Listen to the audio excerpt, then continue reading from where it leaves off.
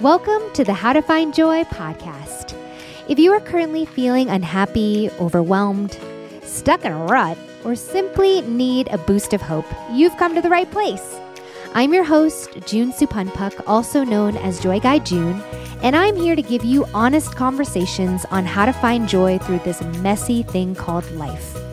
My intention is to share practical tips on how to get back on the path towards joy, show you examples of what that could look like for you, and help you feel more inspired and connected to your own definition of success, power, and true happiness.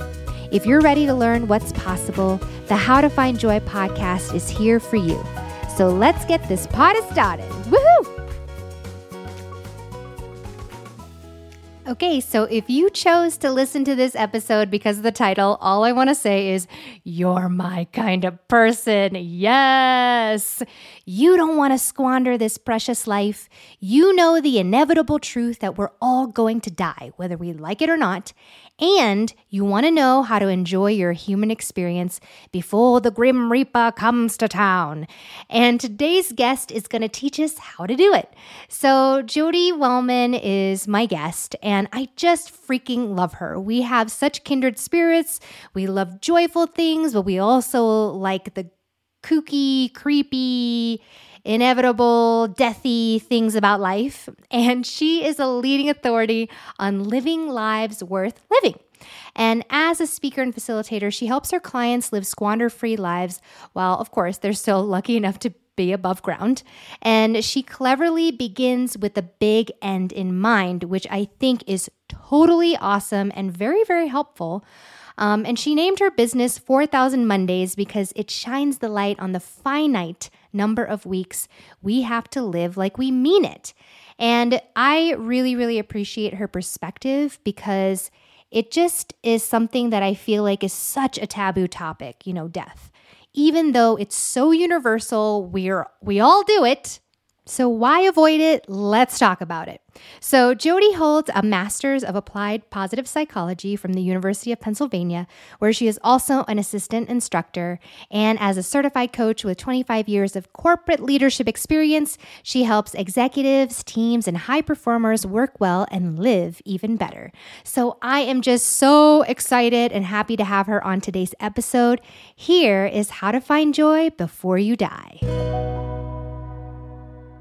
Oh my gosh, I cannot wait to start getting really deathy with you because this is a topic that I feel like as a joy guide, we go over quite often because there's so much death and rebirth that happens when it comes to finding joy. But like in your work, I love it so much because this is such a interesting, almost like taboo, even though it's so universal conversation, right? But I'm just curious, what led you to pick this topic as your life's calling? I am consistently amused. Let's call it amused with this funny thing that we're all doing on this planet, right? So we're all working very hard to find joy and to be happy and all these noble missions. And let's be honest, like the freaking absurdity of it all, that we are all careening towards an inevitable end. And I know that does give a lot of people a lot of stress. And I'm just going to pile onto it right now. But the idea that we're all in this together and we're all just, trying hard to like and love our lives. And oh my gosh, they're going to come to an end and we don't even know when. That seems so crazy to me. That has always struck me as bizarre, absurd, fascinating, and thankfully I have a sense of humor about it, or else, if you think too long about it, it may not make you laugh. But I've always found it amusing, right? And there have been a series of events in my life that have really woken me up to kind of the sanctity of life, if you will. There's the grief story. My mom passed in her 50s, and I saw that she had just a slew of regrets, and that really struck me because I knew I was going to maybe head down a path of not taking paths that I wanted to take, but I just lacked some confidence. And so that was a spark. I wasted a decade to eating disorders that I was so trapped in, and then saw the light and realized, whoa, like I don't want to be living like this. I am essentially the Walking Dead. And that enabled me, unfortunately, going through that really tough struggle was instrumental in helping me also to ironically wake up and live life more like I mean it. And then studying it in grad school was just a big kapow, because that for me validated that, oh, this is legit. We're allowed to talk death and have it be empirically based, so we can nerd out on it and not just be weird. So all that together created the right conditions to talk about this for me. No, yeah, I think that's a perfect way to express it. Because it is really something that I feel like you have to be called to, because oftentimes humans are not really waiting to count down for their deaths. It is a weird topic to talk about. I personally love it myself, but I do think that there's something so powerful about the grief that it sounds like initiated you onto this path. And you clearly are so joyful when you talk about it that it's like that much more inspiring in a way to be like, wait a second, hold up. She's talking about death, but she is also really killing the game in terms of like being so happy about it. So despite, like your mom's situation, the eating disorder that you so openly shared about, because I watched your TEDx talk so many times. I watched it with my mom, and it was really inspiring to be able to kind of see you take such a challenging subject. And I know when my mom, who is in her 70s, is watching you speak on it, there's a different reframing that happens where she's like, wait, okay, so I can be happy or find joy by literally thinking backwards and going from, well, if I actually thought about my end to get to my beginning, that is interesting, right? Yes, that you just reminded me of, the Stephen Covey, 7 Habits of Highly Effective People. Yes. I've always taken the one about begin with the end in mind and let's maximize that. Yes, let's absolutely work backwards, like your mom said, because that to me is one of the only ways we really feel the grip. And we'll just take a sidebar for a sec, because I don't know, you noticed this, and I think we're we're kindred spirits in this. There's a lot of talk in psychology about motivation around what does it take for people to want to live more fully, live their best life, whatever you want to call it, insert the saying of the moment here. And the idea of dreaming what you want can be very lovely. And some people are self-motivated. There are some weirdos out there that will pursue the dream, but unfortunately, I remember Tony Robbins' early days saying, we're more motivated to avoid pain than pursue pleasure. And this is really the crux of this, and it's based in psychology. It's that the idea of aspiring towards something lovely is lovely, but unfortunately, we rest on our laurels. We do need a poke in the ribs. We do need the grief that you talk about. We do need hardship. We do need, and my translation to this, where I will always take it back to the bottom line of rock onto the Grim Reaper, because that's the biggest slap in the face that I think we need in order to actually go, oh my gosh, I have 1,889 Mondays. I got to book that trip to Prague. Rather than dreaming about it and just that sort of fanciful notion of I will get to do it later. Maybe not. Yeah. Oftentimes people really try to find a positive motivator, but most people will be like, Jodi, how is death positive? Can you give them kind of an explanation of how that could be a positive reframe? Right. It will require me being real and saying, I am not that out to lunch. I'm not trying to say, that death is lovely. It's going to be crap for all of us. That's just, but we've already rationalized that the end is in store.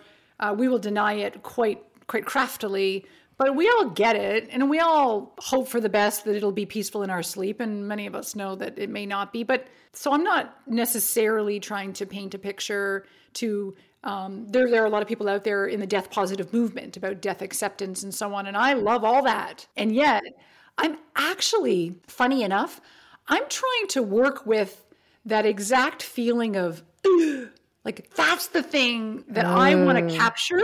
If we could bottle that sound somehow into an elixir. and have you had your bottle of today? Right. But it would taste amazing, right? Yeah. And then that, I want to catapult, springboard off that very little of fear in order to create the sense of urgency and priority that we're just asleep at the switch. right? Because that's how we are wired to be. We're wired to adapt, or else we would explode daily with all the inputs in society, So I want it to still be something not to fear. There's cool research out there about your fear of death diminishing in direct proportion to how well you believe you've lived your life. Holy crap. Like that's like my mecca. I love that.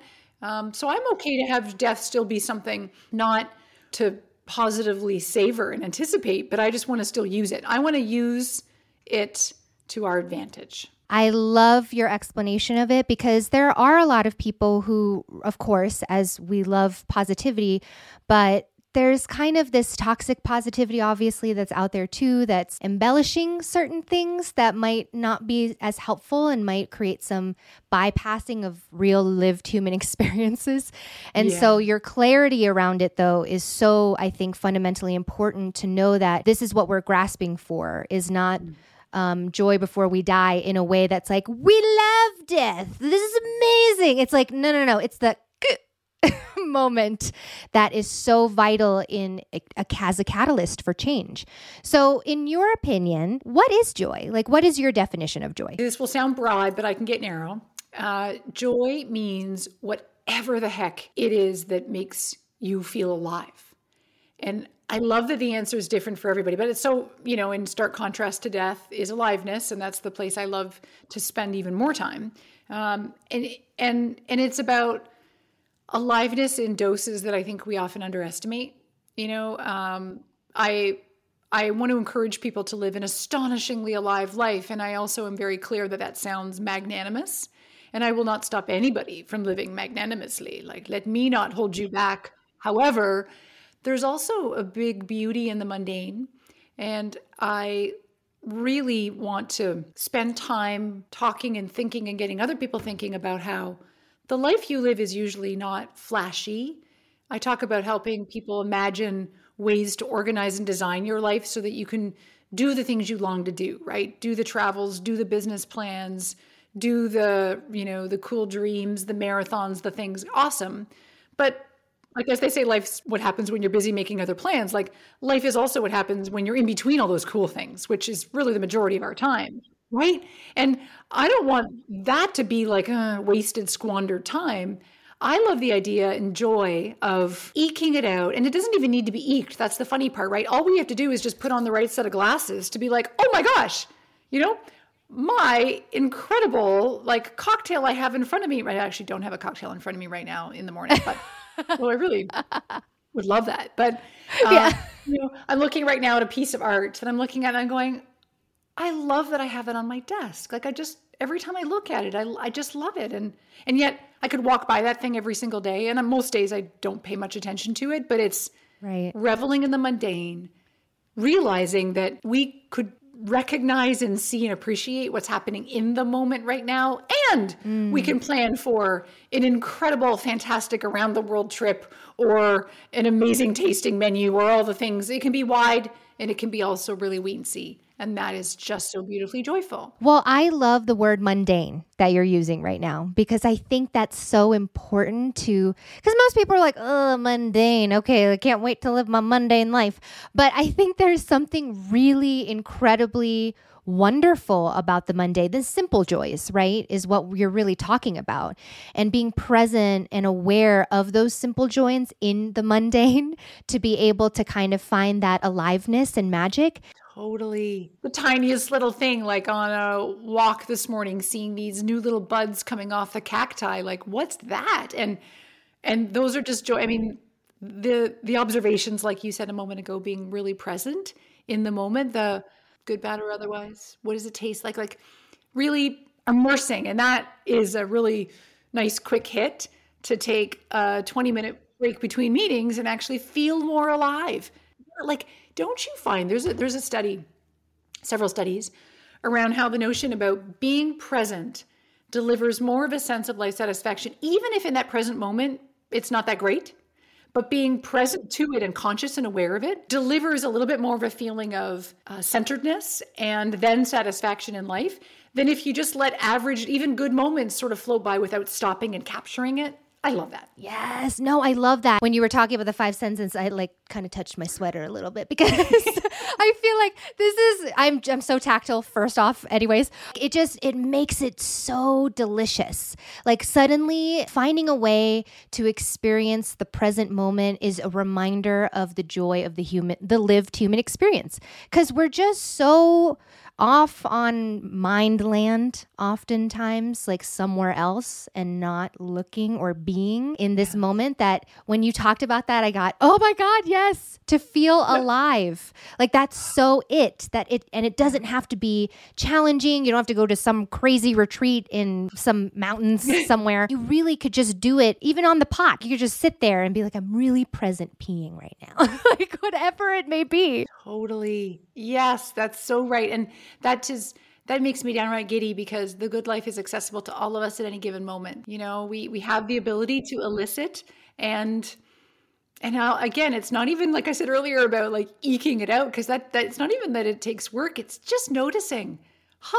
If we took more time and attention and effort to do that noticing, there's so much great stuff going on all around us, and it's available. I completely agree. So in your opinion, you know, because on the show, we ask every person who comes on here, whether they're an expert or somebody who's just had a lived experience, what are the top 3 pieces of advice you'd give somebody who kind of is eking it out and is struggling to find joy before they die, you know, like they're feeling quite unalive? Like what would be 3 things that you might give them as tips? One area is, I call it diagnosing the dead zones.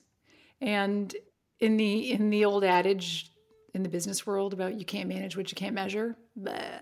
But this one is about, you know, like, let's just get our heads on, like, where in your life, first of all, like, the positive psychology practitioner of me should definitely give credence to where are things going well, do more of that, check. But where are things feeling garbagey? Like where do you feel that life has just left you? And it could be a domain like your fun and recreation, or it could be your spirituality, or maybe your social life. But pinpoint, because sometimes we just lump it all in together, like my life is bland, or life sucks, or I'm down, and we lump it, right? So pinpointing where it is that we might want to start.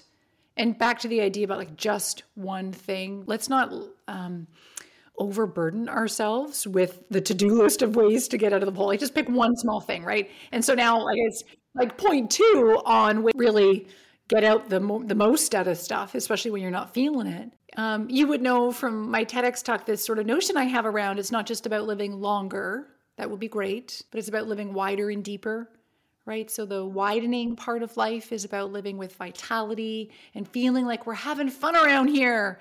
And like, there's just something really cool going on, lots of tastes, lots of flavors, lots of trips, the fun. And then the deepening is about having more of that sense of meaning and the purpose and connecting to other people and feeling like what you do matters, or that, you know, where you are in the grand scheme of things. And so back to that idea of if you've diagnosed the dead zones and you've said, my dead zone is in the area of fun and recreation. I don't even know what those words mean anymore. Yeah. Then maybe for you, it's the dimension of widening with vitality, right? And that's where I say, get a list going of stuff that you can in the in-between moments between meetings, or if you know you're going to take Friday afternoon off, which, you know what, let's all just take Friday afternoon off. I know. Amen to that, please. Let's have the framework of, is it that I need more vitality and or is it that I need more meaning? Sometimes it's both. Sometimes it's one or the other. But get back to, if it is fun and recreation for you, maybe it is that I would like to go and sniff around that music store in town and see about what it would take to take lessons to maybe learn how to play the drums. I don't know. I have a client right now who is just this amazing woman, and her life is altered because she's playing the drums. And she's like, it's not about being excellent. I'm learning. I'm allowed to be horrible sometimes, but I love. So there's challenge. There's the camaraderie with a bit of a band she's jamming with, and she's learning and growing. And it's just listening to her talk about it is life breathing, even through Zoom. Oh. I'm catching the life through Zoom, right? But that's so beautiful. Right. So it's picking one thing that you might want to do that might give you a shot at feeling more alive. And then point 3, just to cap this puppy off, I think the idea about shaking things up and including novelty in life is key. So I have a very, very opinionated opinion on the fact that habits, I think, are not so hot for us. They do turn us into these kind of zombies, and we get into autopilot because we are doing the same thing over and over again. And hey, it makes us very efficient, and that's lovely at We're first. optimized, Jodi. We're optimized. Exactly. And that's good at first until it turns you into somebody that's living a life that all of a sudden you're feeling like it's passing you by. So shaking things up is key. So it's like, identify right now, what are the habits you have? And we all have them, but it could be your morning routine. It could be the order you do your work, when you sit down at your desk. It could be the way your meals. Like, I don't know about you, but we got like 9 meals on rotation for dinner these days. Like, we need to spice it up. But shaking up the things that you already have kind of in a groove, because we don't want grooves. We want like something that's just a little bit different.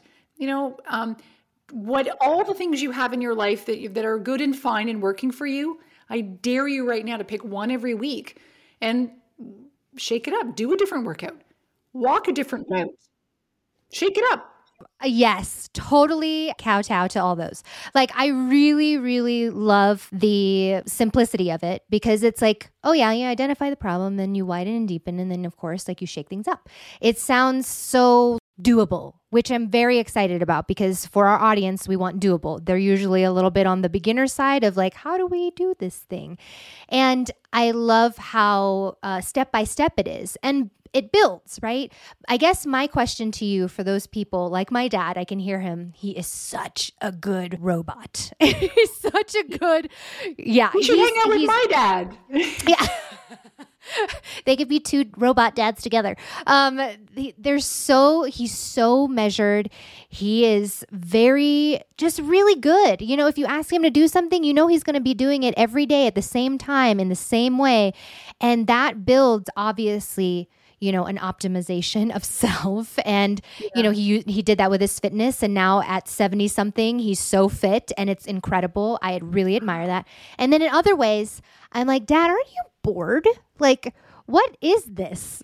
How can't you shake things up a little bit? And he kind of gets a little prickly and uncomfortable. And I can hear some of our audience being like, Jodi, shake things up. How dare you? And like get their feathers all ruffled for good reason, because there's like a sense, I would assume, I have trouble at times shaking things up myself because of safety and security.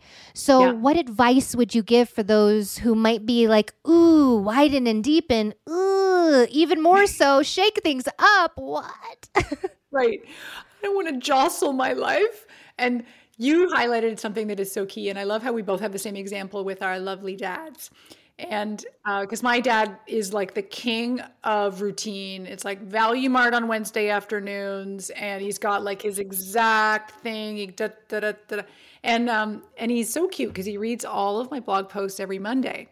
And he's often said, because I don't want to, I want for him something that I think he doesn't want for himself. And so I need to be very careful, because I can be all like, preaching from the mountaintops, like, here's how I want things to be for all of us. And people are like, I don't want that. Like, okay, but then I need to respect that, right? Like, my dad sure, of course, will say to me after reading my articles, like, wow, yeah, I've lived a good life. Like, he's 85 and he's like, I've lived a good life. He has no interest in shaking up his routine. He doesn't want to, he doesn't need to. And that's, to me, the biggest litmus test. You know how I said earlier to diagnose your dead zones? Yes. I don't know if your dad falls into this or other people listening. It's like, if you are already kicking back and going like, I am loving my life. And there is actually a way to measure it, right? And like, it's called the Cantrell ladder, and picture your life on a series of rungs from, 0 to 10. 10 is the best possible life for you. 0 is the worst possible life for you. Where are you? And generally, so the US population is averaged at 7.22, and it's in the doing well kind of category. And many of us might be at a 7.22 and feel like that's atrocious. And many of us would say, this is great. Doesn't matter. It's really just being relative. And so if you feel right now like, my life feels good, who cares about the number? Maybe I just feel like I don't want to rustle up my routines because I like my life. Well, then I'm going to high five you and we're going to have a cocktail and we're going to love your life too. Like, great. So I don't want to fix what you don't think is broken. I'm not here to judge. I swear to you.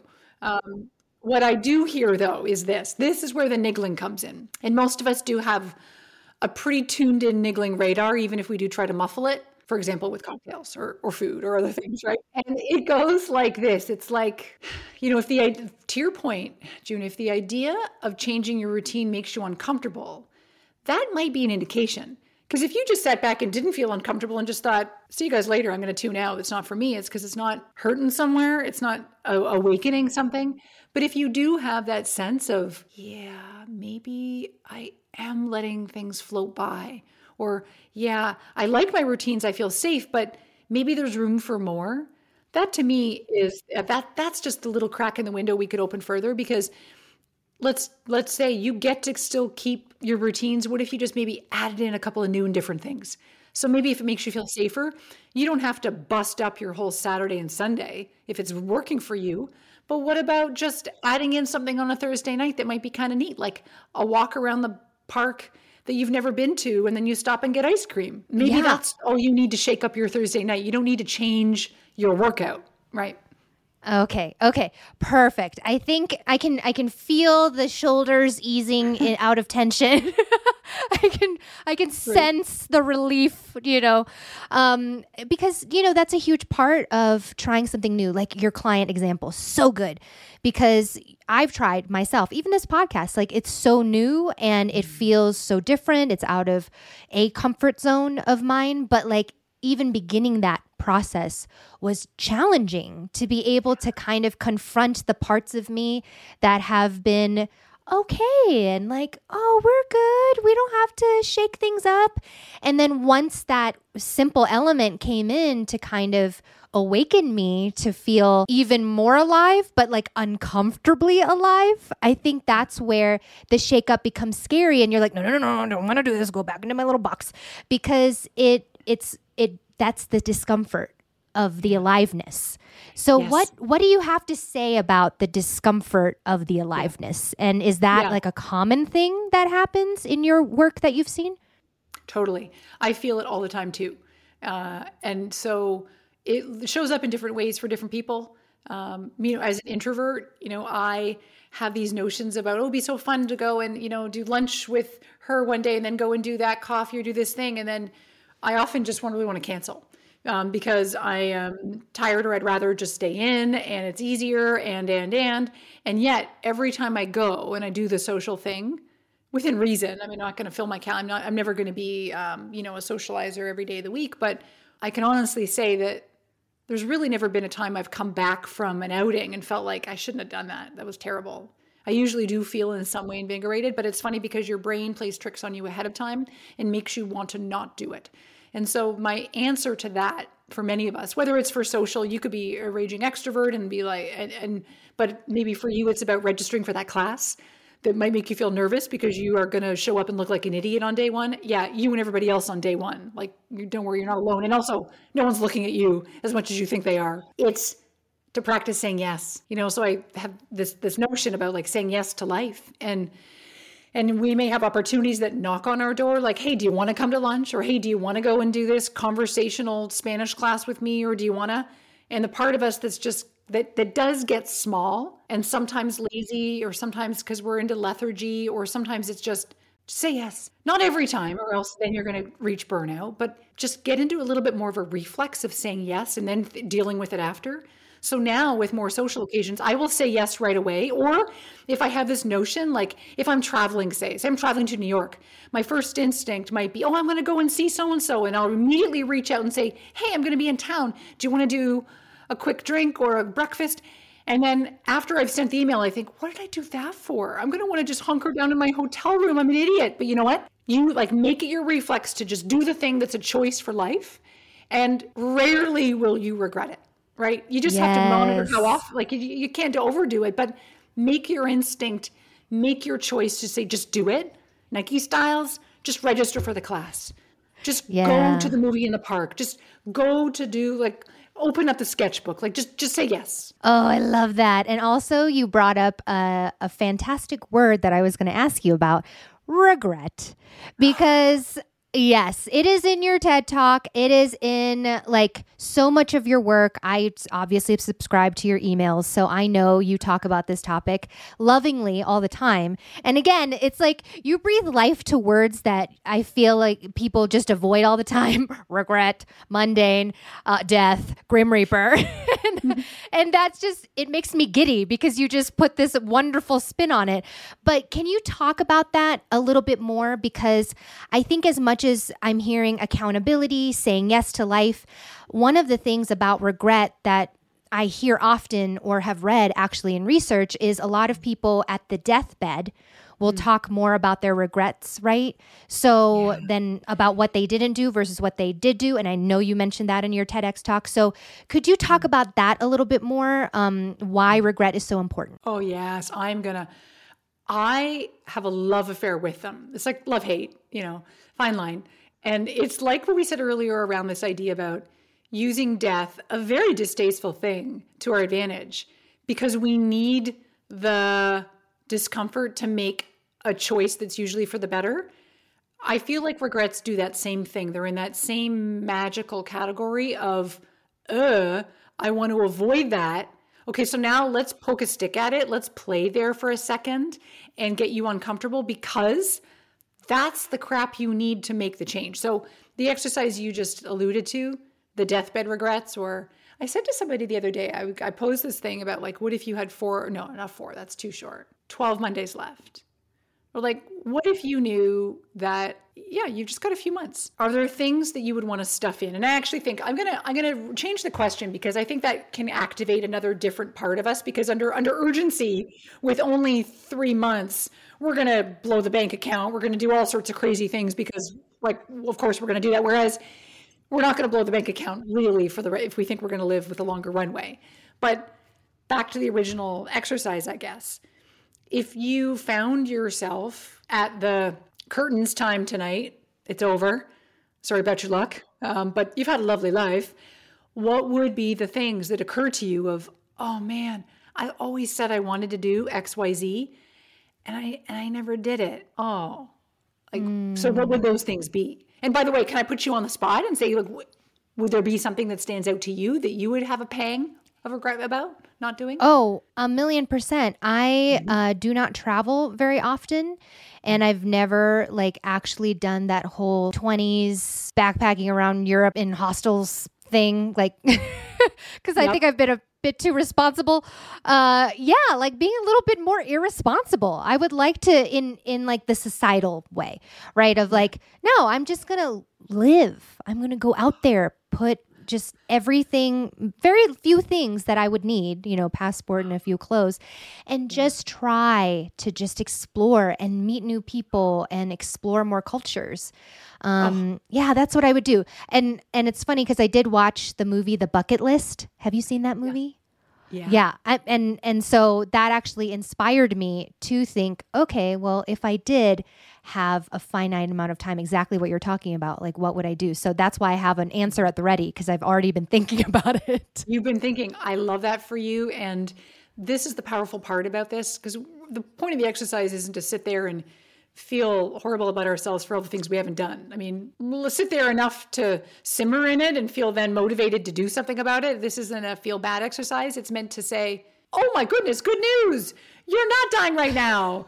You're going to wake up tomorrow morning probably. And so why don't you then maybe take one step towards doing that thing, whatever that's going to look like. And can I just say, by the way, your example is such a cool one, because you made me think about back to the notion about kind of being responsible and wanting to live more with a little more, I heard wild abandon, but it doesn't need to be wild, but just yes, do things wild abandon. A little, right?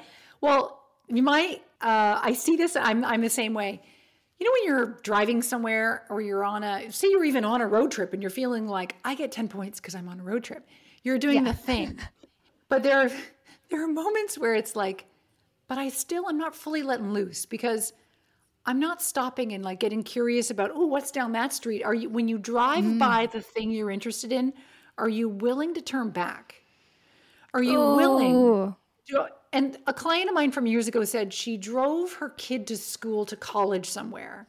And she said, on the way back, I saw a sign on the highway for something like the state capitol, something or other. And she's like, I've always wanted to go in Springfield, Illinois to go. So I veered off and I was like, you disobeyed your GPS? Like, how did you dare do it? you? Right. But like, oh my gosh, that's where life starts. Because you drive and then all of a sudden you see the Capitol, like whatever, maybe that floats your boat, maybe it doesn't, but maybe then there's a cute diner that you go and you go in and you have a grilled cheese at the diner. And then maybe like this to me is like, I'm shaking with this notion of like, it's, off the beaten path sometimes that our lives can happen. It's those little moments of adventure, serendipity. Let's put ourselves in the position to enjoy that more, right? Yes. Yes. And I think that's part of the reason why it was so fascinating, because I did take your quiz on your website, which, by the way, can you say the name of your quiz? Oh, sure. It is the How Alive or Dead Are You quiz. Yes. So I took that quiz and I was like, well, I think I would do okay. I think I'm all right. I'm pretty joyful. Like, I've got this going on. Guess what? I got meaningfully bored. And and it was great because on the heels of that, and before I took it, I was just about to start this epic adventure into more visibility and doing more things out of my comfort zone. And so it was kind of like this amazing wake up call for me to be like, oh, right, there's so much more of my bucket list that I have left to do. And I'm getting there. I'm on the way there. But it was so amazing because like your quiz, for those in the audience, please take it. Like, it's incredible. I think if you have no clue where you're at and you're listening and you're like, I think I'm probably a zombie, but I'm not sure. Maybe more than a zombie, maybe a poltergeist. I'm not sure. But like, I think if you're trying to figure out where you are on the list, it was super helpful because even for somebody like me who's I would have predicted that I might be on the higher end of the list. It was a shock, and like a really good shock. And then on top of that, when I read, the PDF that came afterwards in your email and just the breakdown of what each of the categories meant, it really did help me redefine what it means to be alive. So first off, I love that, Jodi. Thank you so much for having a resource like that. I think it's so important. But it's also just actually really inspiring because I think a huge part of the reason why we stay stuck, oftentimes, at least the people that I've heard with my Joy clients, it's because we're just too unaware of where we're at. And so when you say things like diagnose where you're at, I feel like it can be hard, especially if you haven't looked within or you don't have that ability or knowledge because you're just too busy either surviving in the world or taking care of your kids or playing with different roles in your life outside of the aliveness of you. So I just want to say thank you for that resource. It's amazing. And I also noticed, by the way, you have a countdown. You have a public life countdown timer on your website that literally says, am I right? Your amount of Mondays left. Is that correct? Yes. So I do. And it's right there. And I made it so that it even includes the seconds. So there's like severe urgency here, guys. Like we got to get on with the living, right? Yeah, absolutely. So can you tell me first off, like, how does that support you? Because I know some people who hate alarms and hate the sound of that pressure, but what is the good in seeing something like that timer for you? Yeah. It goes back to research.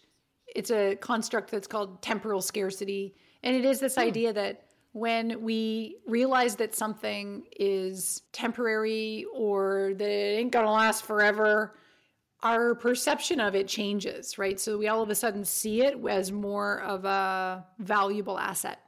And I use this intentionally so that I can visually see where I'm at. And it's this equivalent, like I've got a bunch of hourglasses.